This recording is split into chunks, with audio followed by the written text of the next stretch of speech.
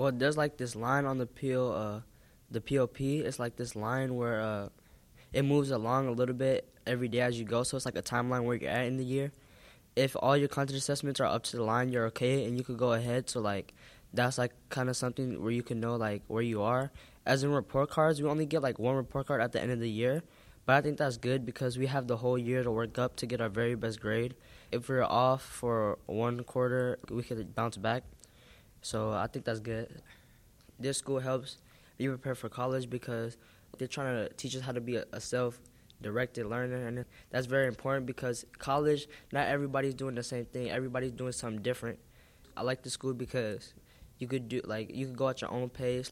Not everybody's doing the same thing. You could kind of pick and choose what you want to do. So yeah, I think that's how like this school helps us prepare and go at our own pace.